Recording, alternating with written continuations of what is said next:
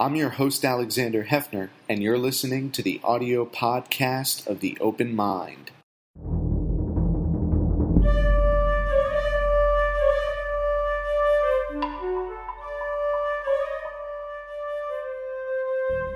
I'm Alexander Hefner, your host on The Open Mind.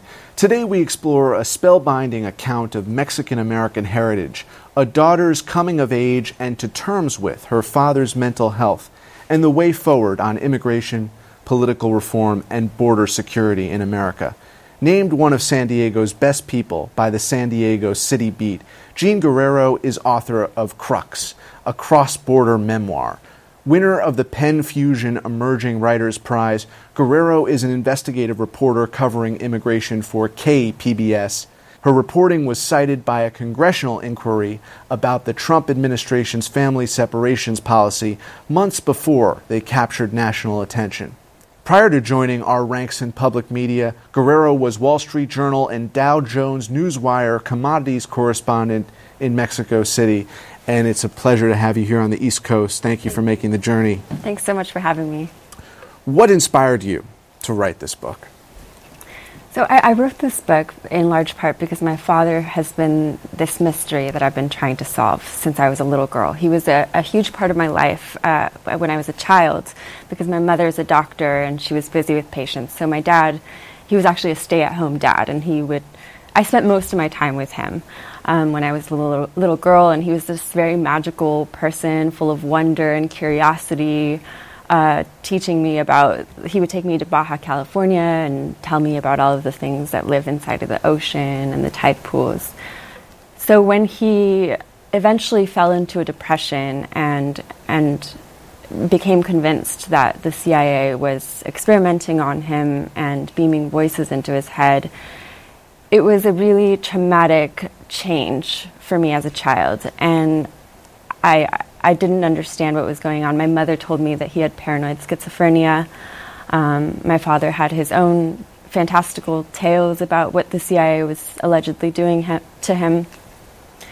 And I just wanted to figure out, I guess I became obsessed with trying to figure out what was going on with my father ever since. And as an adult, I decided to do it through journalism. When did you recognize as a child that this was not normal? Was there a particular moment? Yeah, I mean, my father started doing things that I could recognize were very strange. He was wrapping himself up in aluminum foil, saying that he was doing so to block the voices of the CIA. At one point, he was marching up and down the stairs with a BB gun to scare off the CIA agents that he said he could see through the window. But I remember the first moment that I witnessed my father's sort of breakdown was he destroyed this condominium where he was staying for a little while. He punched holes in the walls. He stripped the floor bare of its carpet. He was trying to find the hidden microphones or radio transmitters and anything to explain the voices that he heard in his head. And I remember visiting that condominium as a child, and it was just utterly, completely destroyed. And that's when I realized that there was something wrong. But you also looked to your own identity as a source of inspiration to overcome. Were there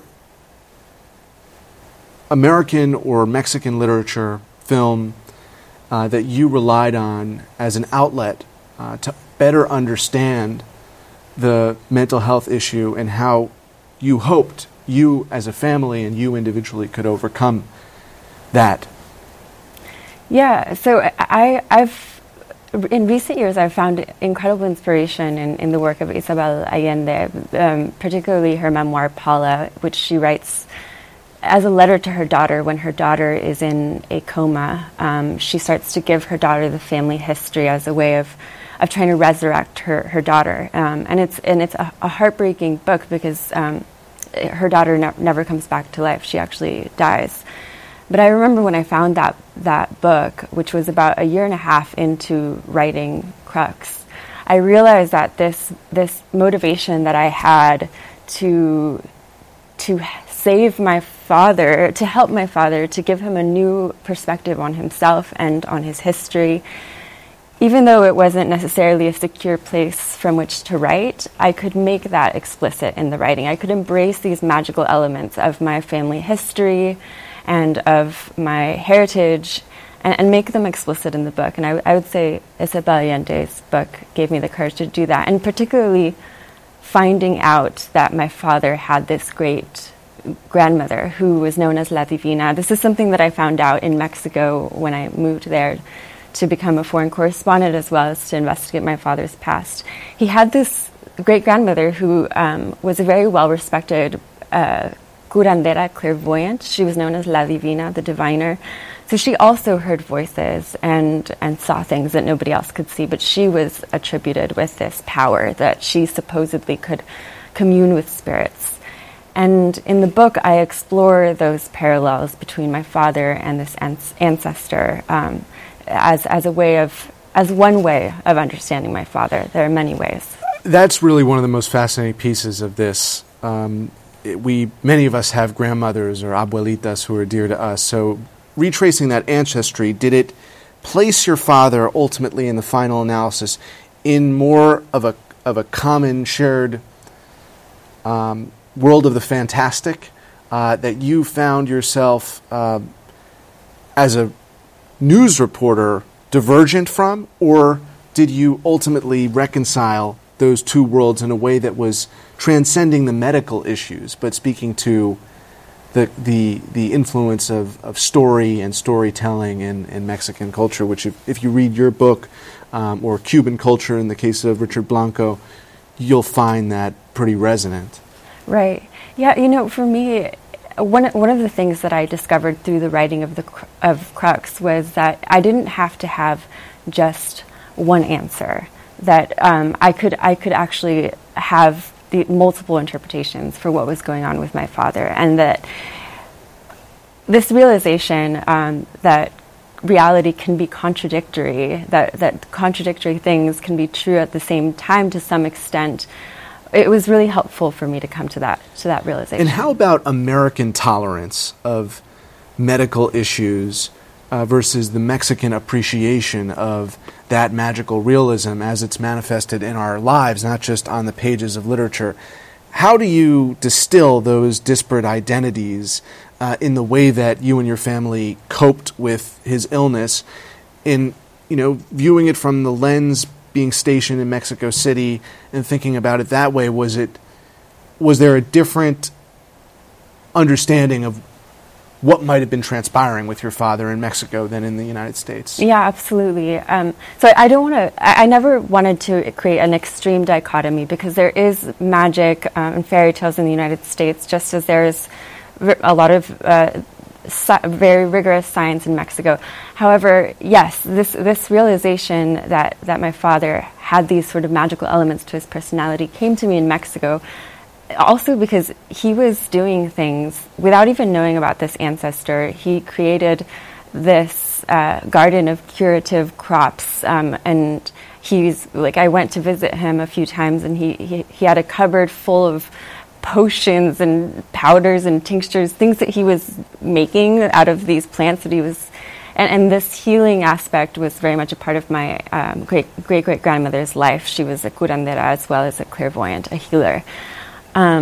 So I realized that even though my father is very much a troubled person who has, without a doubt, suffered as a result of the way that he perceives the world, I also found that it was sort of empowering and sort of liberating to entertain this possibility that if seen from a different perspective, if my father started perhaps listening to some of the voices in his head, and not listening to them in a literal way, as in I'm going to do what they tell me to or interpret them literally, but rather to seek metaphorical insights from those voices. I felt like that could potentially liberate him from those voices. There's actually a a group called Intervoice that I explore in the book of people who have auditory hallucinations, and they reject the diagnosis of schizophrenia.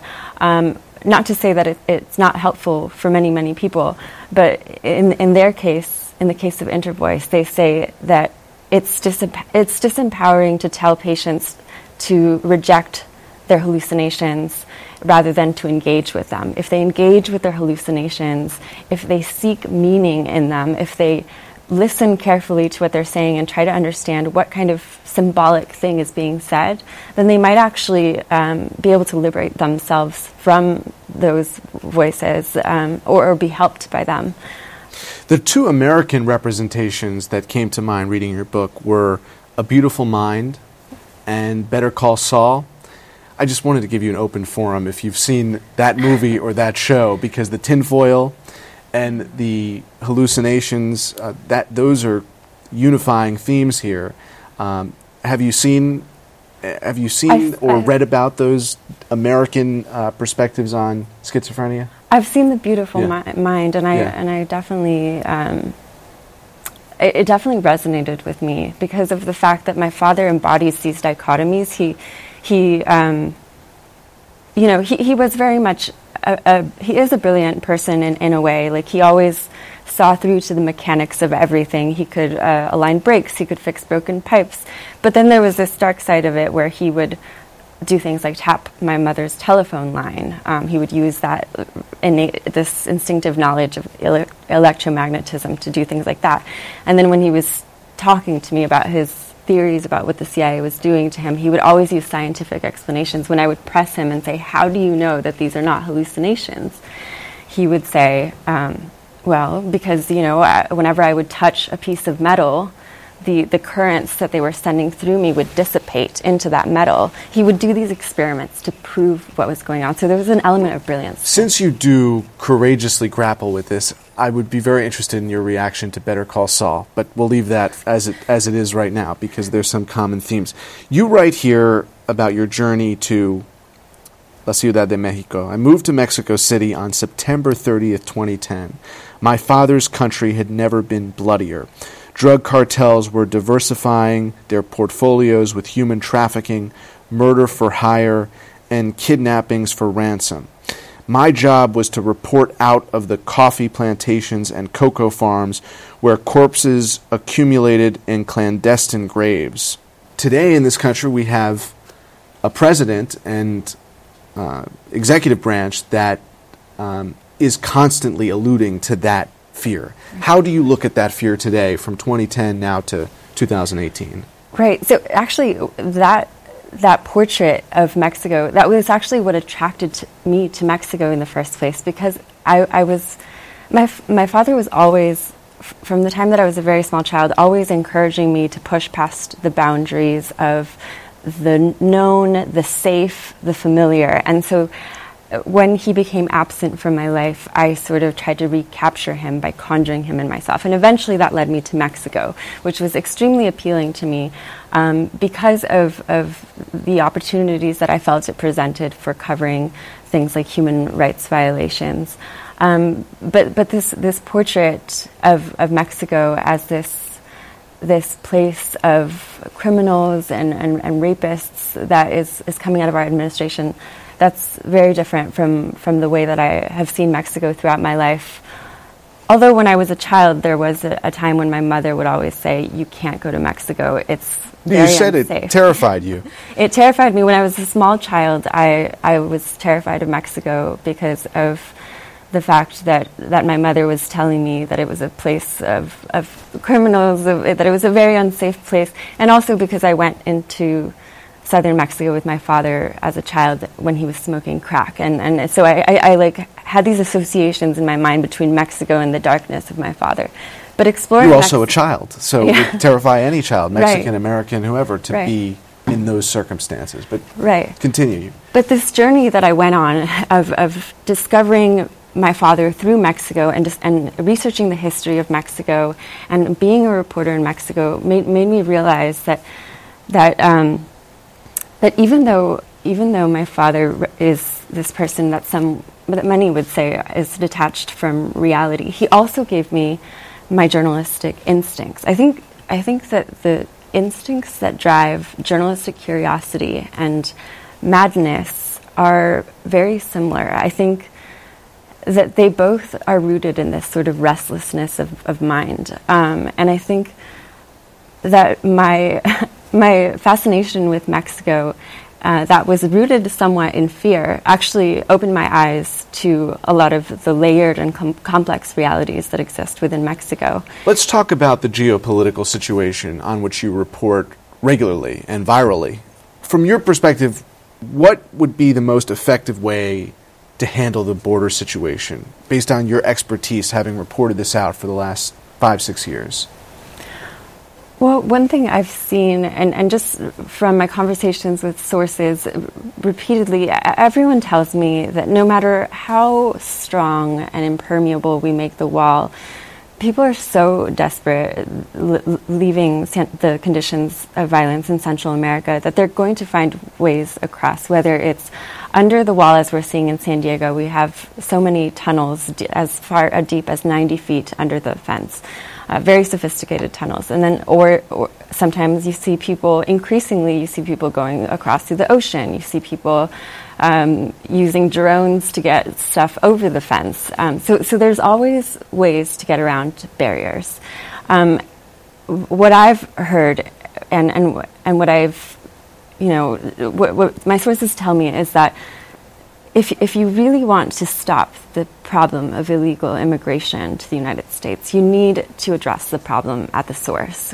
And the source involves, poverty, extreme problems of violence that are rooted in impunity and corruption at the governmental levels. And so you need to somehow hold governments accountable in Central America and Mexico as well for some of the problems of impunity that we've seen. And then you also need to provide economic opportunities within those countries. That's what I've heard is a much more likely way to stop the flows that we're seeing. The conservative media, prompted by Donald Trump, insists that this is a crisis at the border. You're adeptly positioned to affirm that or disagree. Is it a crisis? Is there a crisis at the border? I'm talking separate from the family separation issue. So it's really hard to tell because, I mean, from one perspective, it is a crisis because you have people fleeing violence, arriving at the border, trying to get across into the United States legally, presenting themselves at the ports of entry, and increasingly they're being told that the ports are at capacity. So the San Ysidro Port of Entry in San Diego, it's one of the busiest ports of entry in the world and the busiest in the United States. And they're constantly at capacity now. Apparently they cannot receive these people. So you see lines of people forming outside of the ports who are desperately fleeing violence with their, mothers with their babies, just people camping out. And so you go and you look at that, and it does look like, I mean, you may want to call it a crisis, but it's so hard to tell because then you look at the other side of it, which is the fact that illegal immigration flows are at a record low. Like if you look at the overall numbers and compare it to the 90s, there are much fewer people coming across the border today than there were before. The asylum claims have increased. But in terms of people crossing the border illegally, that is significantly lower.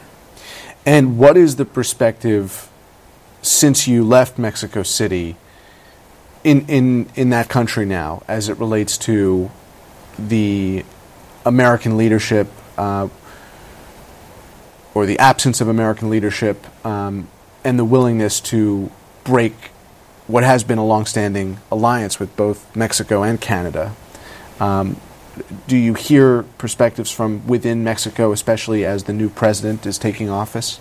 Andrés Manuel López Obrador, he's being called a populist, and he's during his victory speech this summer when he won the presidency, he said that his priority was going to be the poor, and that hearing that from a Mexican president, that's unprecedented for the past few decades. So a lot of people are seeing Andrés Manuel López Obrador as the first president in Mexico in a long time who's going to put the interests of the Mexican majority above those of the minority who have trade relationships, for example, with the United States. So you're seeing this sort of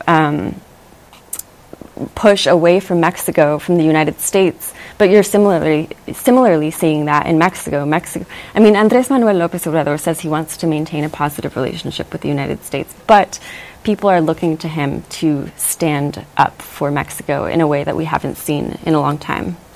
On the issue of children's separation, what do you view as the best case scenario here for a compassionate treatment of these children? So some of them will be sent back to Central America to be reunited with parents who've already been deported, but there are hundreds of children who are actually being reunited with parents in the United States. And I would say the best case scenario, there's this perception, I think, that once these families are reunited, the government has done its job and there's a happy ending, or as happy ending as there can be given the circumstances. But in reality, this struggle is far from over, because first they have to go through their asylum process, and a very small minority of asylum claims are actually accepted. But more importantly, the family separation that took place has caused real significant trauma in children and parents as well. This is something that I've seen from talking with families personally, seeing the way that their children have reacted. They're not happy to be reunited. There may have been a moment of happiness from the reunification, and they're happy to have been reunited, but there's significant stress and anxiety of perhaps being separated again. The children are having nightmares, night terrors, very clingy with their parents, crying, anger. There's a lot of anger because small children don't realize that their parents were not at fault necessarily. So the ACLU, is the American Civil Liberties Union, is asking a federal judge in San Diego to require the government to provide mental health services to the families that were separated.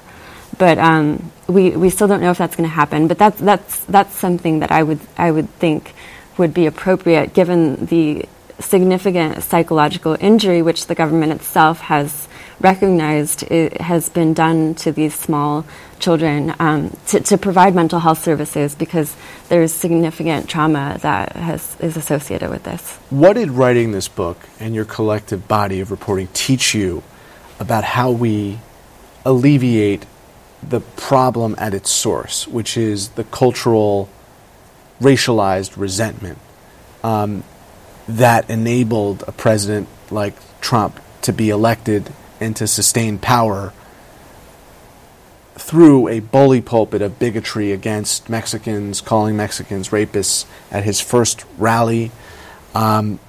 What is the condition that you discern in San Diego, where you report, and maybe more nationally, where we can rectify the difficulty we have today with embracing our country as a nation of immigrants? Or maybe we just should not be manipulated by Donald Trump, because in fact he represents under a third of this country, and that worldview may be backwards, that we're not a nation of immigrants. We are a nation of immigrants, and we're a nation of proud assimilation and integration at our most ideal.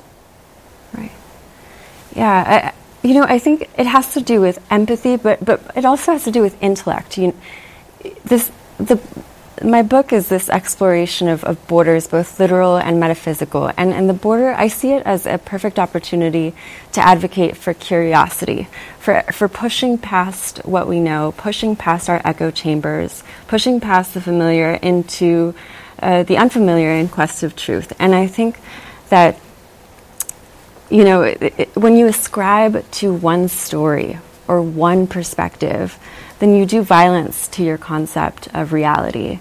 You really have to open your mind to the idea that there are other stories and other voices that are worth listening to. And only then can we actually grow as individuals, as societies, as families. When you recognize that that reality is extremely complex and extremely layered, and you're able to entertain these contradictory ideas in your mind. It's a hard thing to do, but it's extremely rewarding when we open ourselves up to that. They are so lucky to have you at KPBS and our public media because that word you use, intellect, this book channels your intellectual honesty on a subject where you just have the warlords and the demagogues. You do something far more sophisticated. Thank you for that. Thank you so much. I really appreciate the time. And thanks to you in the audience. I hope you join us again next time for a thoughtful excursion into the world of ideas. Until then, keep an open mind. Please visit the Open Mind website at 13.org/openmind to view this program online or to access over 1,500 other interviews. And do check us out on Twitter and Facebook at Open Mind TV for updates on future programming.